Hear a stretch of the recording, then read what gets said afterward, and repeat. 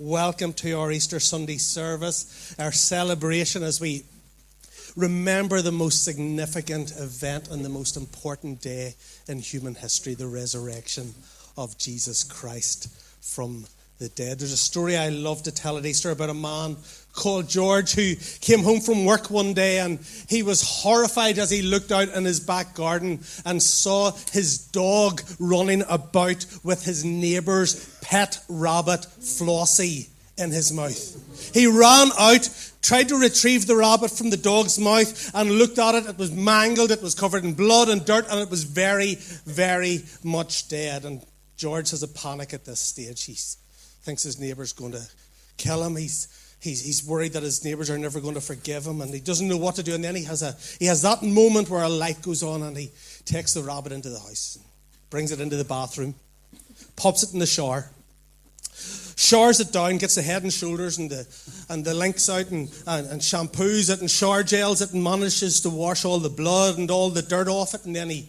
blow dries it and gets it all nice and fluffy again. And when the neighbour's out, he climbs over the fence, goes to the hutch, pops it back in, and his thought is this: when he comes home, he'll look at Fluffy and just think he's died of natural causes and everything will be okay. And a day or two goes by and George thinks he's a genius. It all seems to have gone to plan. And then after a couple of days, he hears this scream from out in the back garden, and he goes out, and his neighbour's standing there holding up Fluffy, the rabbit. And he says, "What's happened, poor Fluffy?"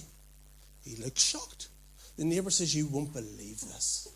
Fluffy died 5 days ago.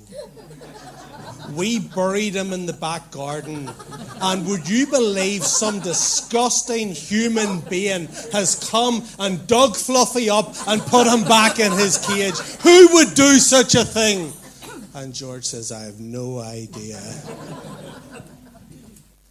Because when animals die, when people die, they're dead. They're gone. Death has the final word. There's no reincarnation. You don't come back as a majestic horse if you've lived a good life, or as a cat if you've lived an awful life. Death is final. It is the one certainty. All have sinned and fallen short of the glory of God, and the wages of sin is death. That is the history of humanity, that every human who has ever lived has also died. And here we are on this Resurrection Sunday, declaring and proclaiming that there was one man who did die, but he overcame death. There was one man who went into the grave, but like everyone else, he didn't stay in the grave, but he rose from the grave, and he lives today, and that is why we worship him. That is what sets Christianity apart from every other religion. Abraham, we love Abraham. And Jews look to Abraham as the father of Judaism, but Abraham died and he didn't come back. Buddha died and he didn't come back. Muhammad died and he didn't come back. But Jesus Christ died and he rose from the grave, and that is why we worship him. We don't worship a dead God, we worship a risen King who is seated at the right hand of God the Father. And it's hard to believe. I know it's hard to believe. And it was hard to believe 2,000 years ago. And so today we're going to take a short journey. Well, it's actually a 7-mile walk. You're going to get your steps in today, folks. You're going to get your steps in. We're going to take a 7-mile walk with two people who didn't believe and couldn't understand or comprehend that Jesus had risen from the dead. We need to understand a little bit about what was going on at that time. I talked about this last week. That in Israel at the time, they were under Roman oppression and occupation, and there was this dream, there was this desire, there was this longing for the Messiah, the deliverer that would come from heaven and set them free from the Romans. The prophets had spoken about it, and so in the people's minds, they just wanted someone to come in and set them free and get rid of those horrible Romans so that they could live in their own land in the freedom that God intended. And this guy, Jesus, shows up, and other people had showed up pretending to be the Messiah, and then they died. And this guy, Jesus, shows up, and he begins to talk about the kingdom of God. He talks about God being his Father. He heals people. He sets people free. Demons respond to his voice and flee. Miracles happen. There's multiplication. And crowds start to wonder, is this the one? Is this the Messiah? Is this the one we've been thinking about? And people start to follow him. And they put their hopes in him. And they put their expectations in him. And on Palm Sunday, which we looked at last week, he rides into Jerusalem. And there's this frenzy, there's this crescendo of the crowd where they shout, Hosanna! God, save us now. In other words, your God, save us. Do what you're meant to do. But as the week went on, things took a turn. The whole thing unraveled. And on Thursday night, one of his own team, one of his inner circle, betrayed him with a kiss. The Roman soldiers came and arrested him. He didn't even fight back. There was a mock trial, and he was sentenced to death. And on that Friday that we call Good Friday was anything but good. His followers, who had put all their hope and all their trust and all their expectation and faith in him, watched as this Jesus, this so-called Messiah, hung on a cross and was executed. And as he hung, their dreams were destroyed and hearts were crushed. And those who had put their hope in him they were shattered and they scattered. They ran away because they were scared. This was not how things were meant to be. That was Friday. And when we join this story here in Luke chapter 24, it's Sunday afternoon. It's a few days later. Let me read verses 13 and 14. Now, that same day, two of them were going to a village called Emmaus, about 7 miles from Jerusalem. They were talking with each other about everything that had happened. So we have these two former followers of Jesus. They weren't in the inner circle. They weren't the 12 disciples. But they were part of the Jesus movement. We only know the name of one of them, Cleopas. Cleo, we'll call. We don't know who the other one was. It might have been Mrs. Cleo. We don't know. But they were part of the Jesus movement. They had put their hope in him. And now it says they're going home. They're going home to this little place called Emmaus. Because everything has fallen apart. And so they begin this 7-mile journey. How long does that take? Depends who you are, I suppose. 3 hours? 3 hours to walk 7 miles. And they start this journey, and because there's no point in hanging around Jerusalem. Everything there's finished. That's where their hopes were, but their hopes have been shattered. They may as well go home, because when things fall apart, you just want to be at home. You just want to be back in the safety and security of the comfort that you call home. And it says they were talking with each other about all that had happened. Isn't that what we do when something tragic happens, when something awful? At least some of us do. You know, there's two types of people, aren't there? There's those who just bottle everything up. Some of you are married to one of them. No matter what happens, they don't talk about it. And then there's the verbal processors. Some of you are married to verbal processors, and you get a lot of detail about everything. Because they come home and they want to talk about everything that happened in work that day. And you just want a quiet life. But you know it's your husband or wifely duty to, mostly husbandly duty, to listen to them. I know. My wife told me to say that.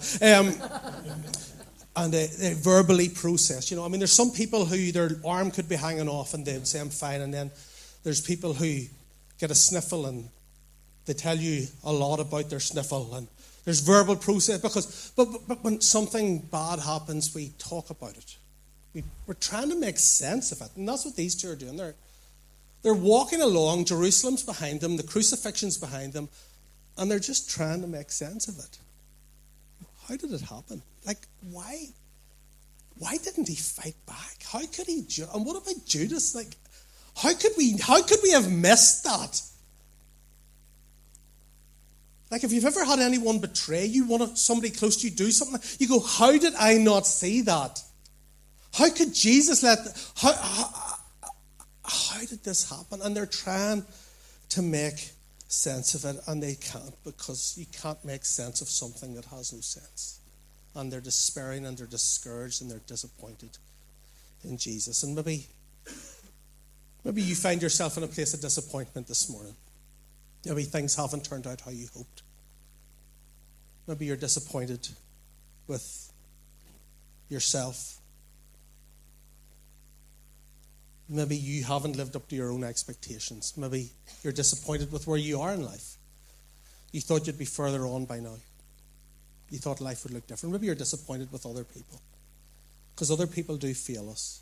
Maybe you had put your trust in somebody else and they let you down. They betrayed you.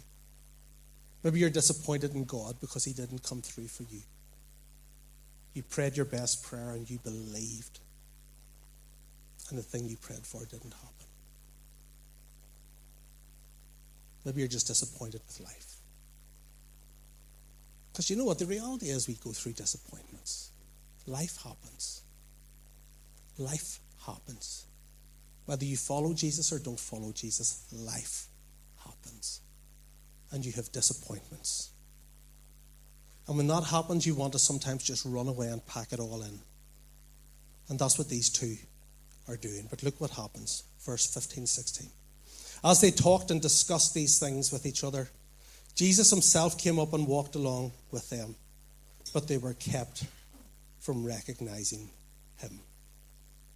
So they're deeply engaged in this discussion about what has happened. And somehow Jesus just comes and starts walking alongside them.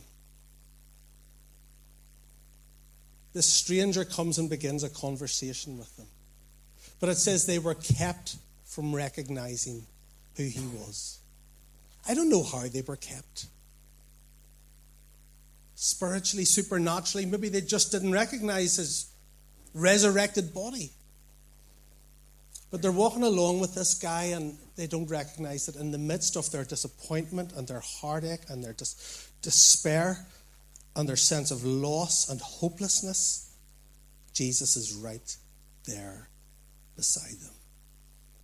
And isn't that the story of most of our lives? Later, as we look back, we see Jesus with us. But in the moments of divorce, heartache, sickness, and suffering, in those times when your whole world has fallen apart, it can be very difficult to recognize that Jesus has come close. But this shows us that in their lowest point, even when they're walking away from where they should be, Jesus draws near. But they miss him, even though he's right in front of them. And sometimes we do that. You know, there's a story I read about Sherlock Holmes. And Sherlock Holmes and Mr. Watson were on a camping trip, and after a good meal and a bottle of wine, they lay down to sleep for the night. And some hours later, Sherlock Holmes awoke and nudged his faithful friend awake. "Watson, look up at the sky and tell me what you see."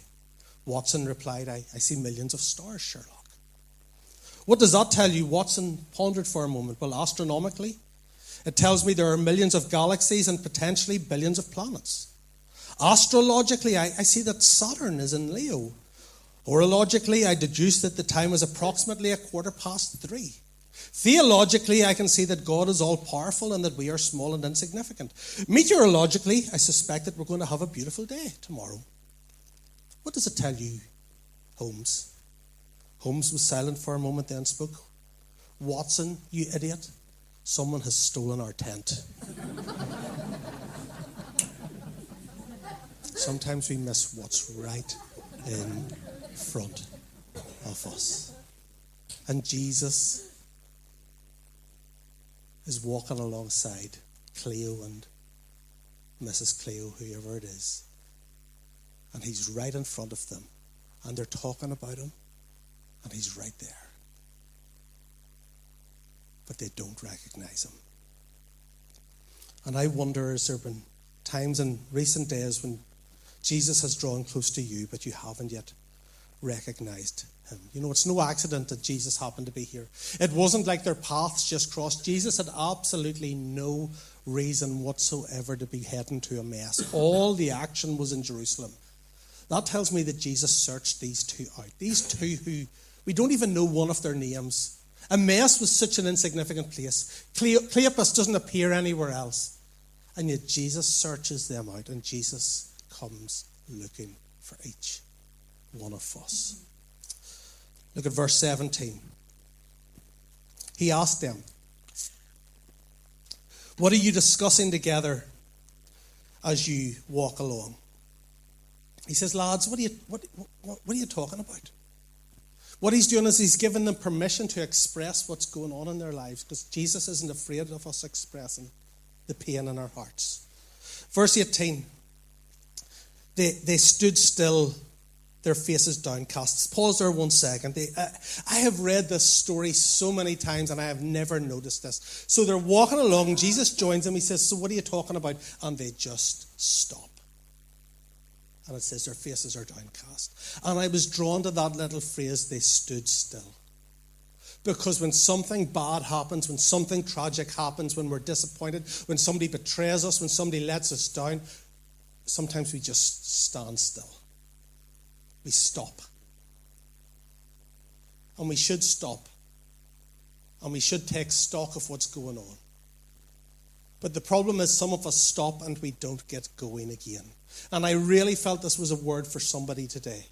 That you have had something happen to you in your life and you have stopped, and it has been right for you to stop. And your face has been downcast, and that is okay. It is right to grieve. But you've never got going again. It's a bit like that U2 song that you've got stuck in a moment and you can't get out of it. And I want you to see here, yes, Jesus stopped with them, but he didn't stay stuck with them. They kept walking. And I believe the word of the Lord to some of you today is, yes, it was right to stop at that place of pain, of death, of grief, of loss, whatever that is, that relationship failure, but don't stop there and get stuck there.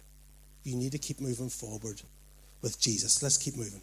One of them, named Cleopas, asked him, "Are you the only one visiting Jerusalem who does not know the things that have happened there in these days?" They look at him like he's mad. Do you not know? Like, you're asking us why we're annoyed? Do you not know what's going on? Because in their minds, everybody should know what's going on. There was about 200,000 people in Jerusalem at this time. Do 200,000 people all know what's happened to Jesus? Not a chance. Not a chance. But here's what happens. When something deeply affects you, you can't understand how others aren't affected by it. Do you know what I mean? Like if you've ever lost somebody who's been really close to you, and I've had people say this to me, you lose somebody who's really close to you, and you're in this swirl of just grief and pain, and you see others getting on with their life. And you're like, how can they get on with their life?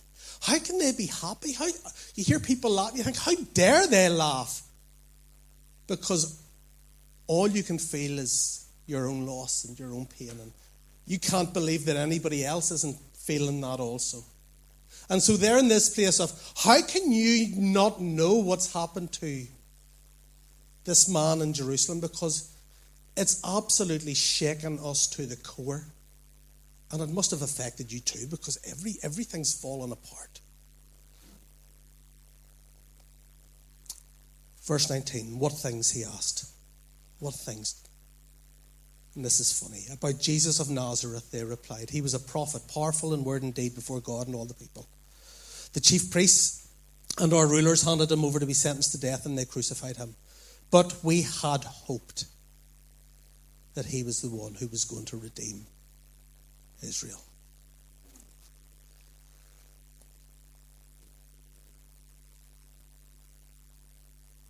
Have you ever been talking about somebody and they're standing right there? That's awkward, isn't it? Especially, I mean, if you're saying good things about them, it's great. But if you're talking negatively about them and they overhear you, it's pretty horrendous. Have you ever had somebody talk to you about you because they didn't realize it was you? I just let them talk and I ask questions.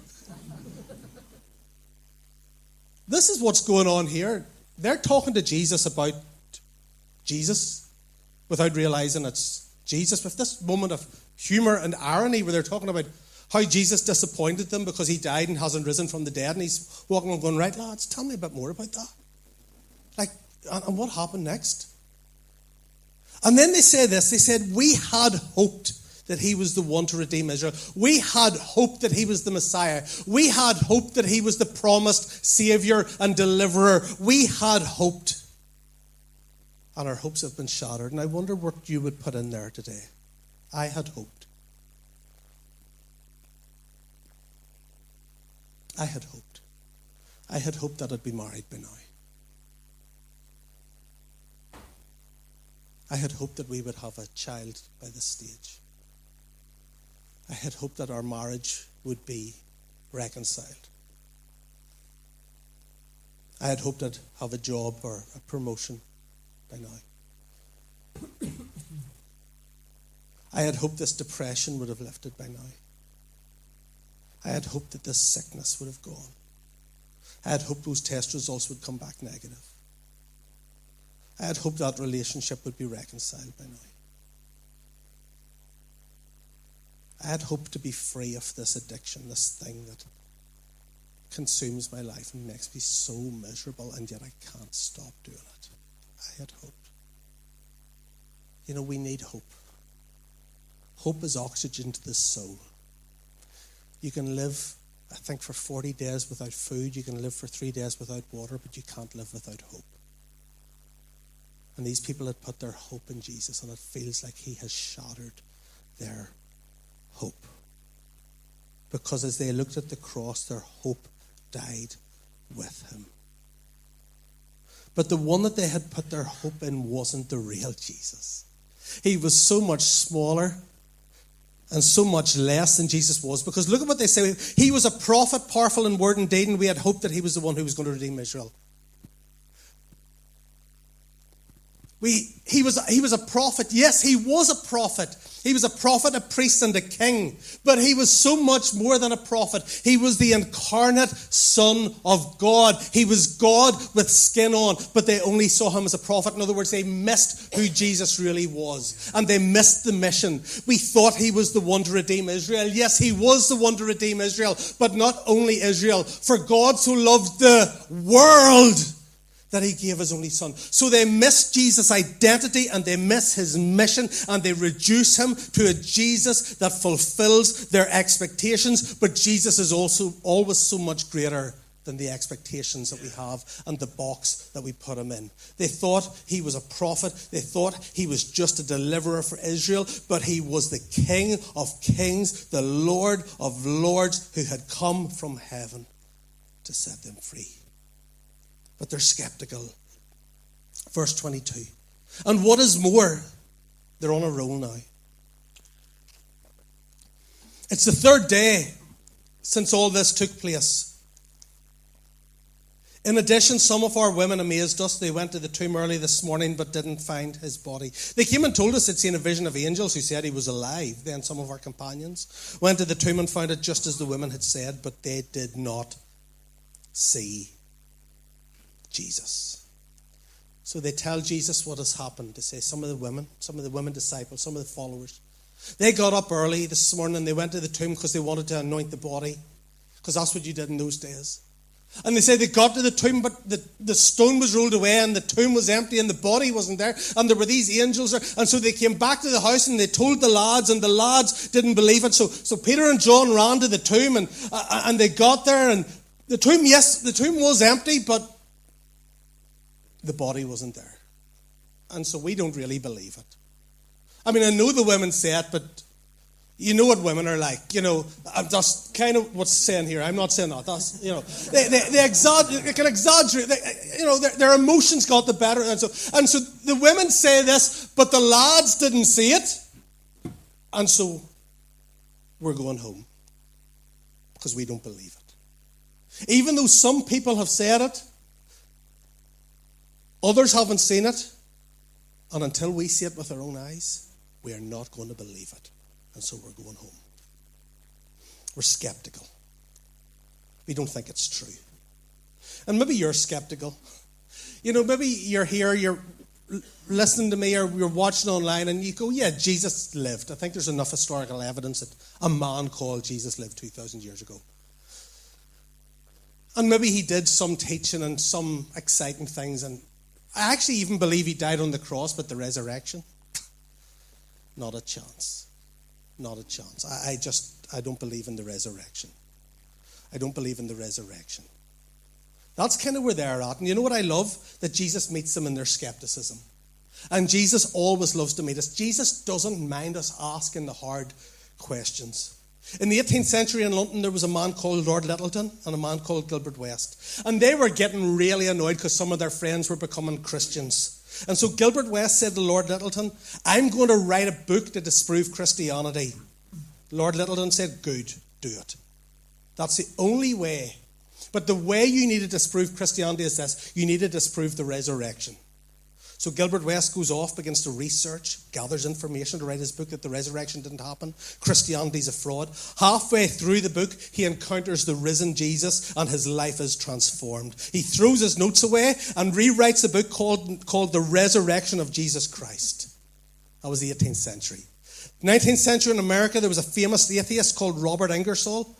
He didn't like that lots of people believed in Jesus and his friends were becoming Christians. He had a good friend called Lew Wallace. Ingersoll said to Lew Wallace, why don't you write a book to prove to the world once and for all that Jesus Christ was nothing but a mythical figure, much less the Son of God? So Wallace spent a great deal of time and money investigating every shred of evidence he could find, and his conclusions were far different than Ingersoll had hoped. He got to chapter 4 and had an encounter with the risen Jesus. Became a Christian, and instead of writing a book to disprove the resurrection, he wrote the book that was made into a little-known film called Ben-Hur. 20th century, there was a lawyer and journalist called Frank Morrison. He decided to make a name for himself by disproving Christianity. He gathered evidence methodically, but halfway through writing his book, he had an encounter with the risen Jesus. He threw away his notes and rewrote the book, and the book is called Who Moved the Stone? If you want to meet Jesus Christ, you know what the best way to do it is? Try to disprove the resurrection. Because Jesus will meet you where you are, in your skepticism and cynicism. He will reveal himself as the Savior, and he will reveal himself as the Lord. He is not scared of your hard questions or your doubts. And these two are skeptical, but Jesus is going to reveal himself. And over the next 2 hours, I would love to have been there. He takes them through the most incredible Bible study. He goes into the Old Testament and he talks about how the prophets spoke about his birth and about his life and about his death and about his resurrection. He takes them through the Old Testament and he says, it's all about me. This was not some tragic accident. This was not some mistake. This was not plan B. This was the way it was always meant to happen. It all points to me. But you have picked a few scriptures that suit what you want to think about me. There is so much more in here that points to me. Let me show you the bigger story of how that fits into your little story. And he gives them an invitation, verse 28. We're nearly done.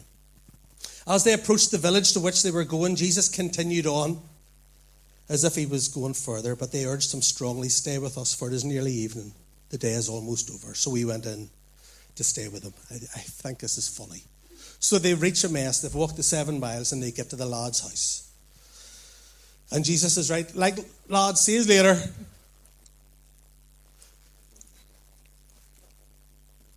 And I don't know why I thought about this, but I was thinking about our first date.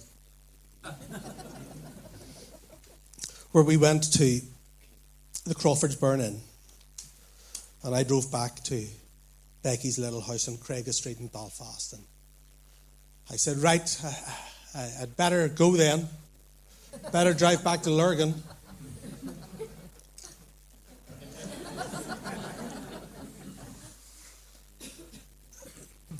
Do you want to come in for a cup of tea? All right then. I mean, you know, if you really are persuading me, I will. You know, I had no intention of going. Do you know what I mean? I would have broken entered that house that night if I had to.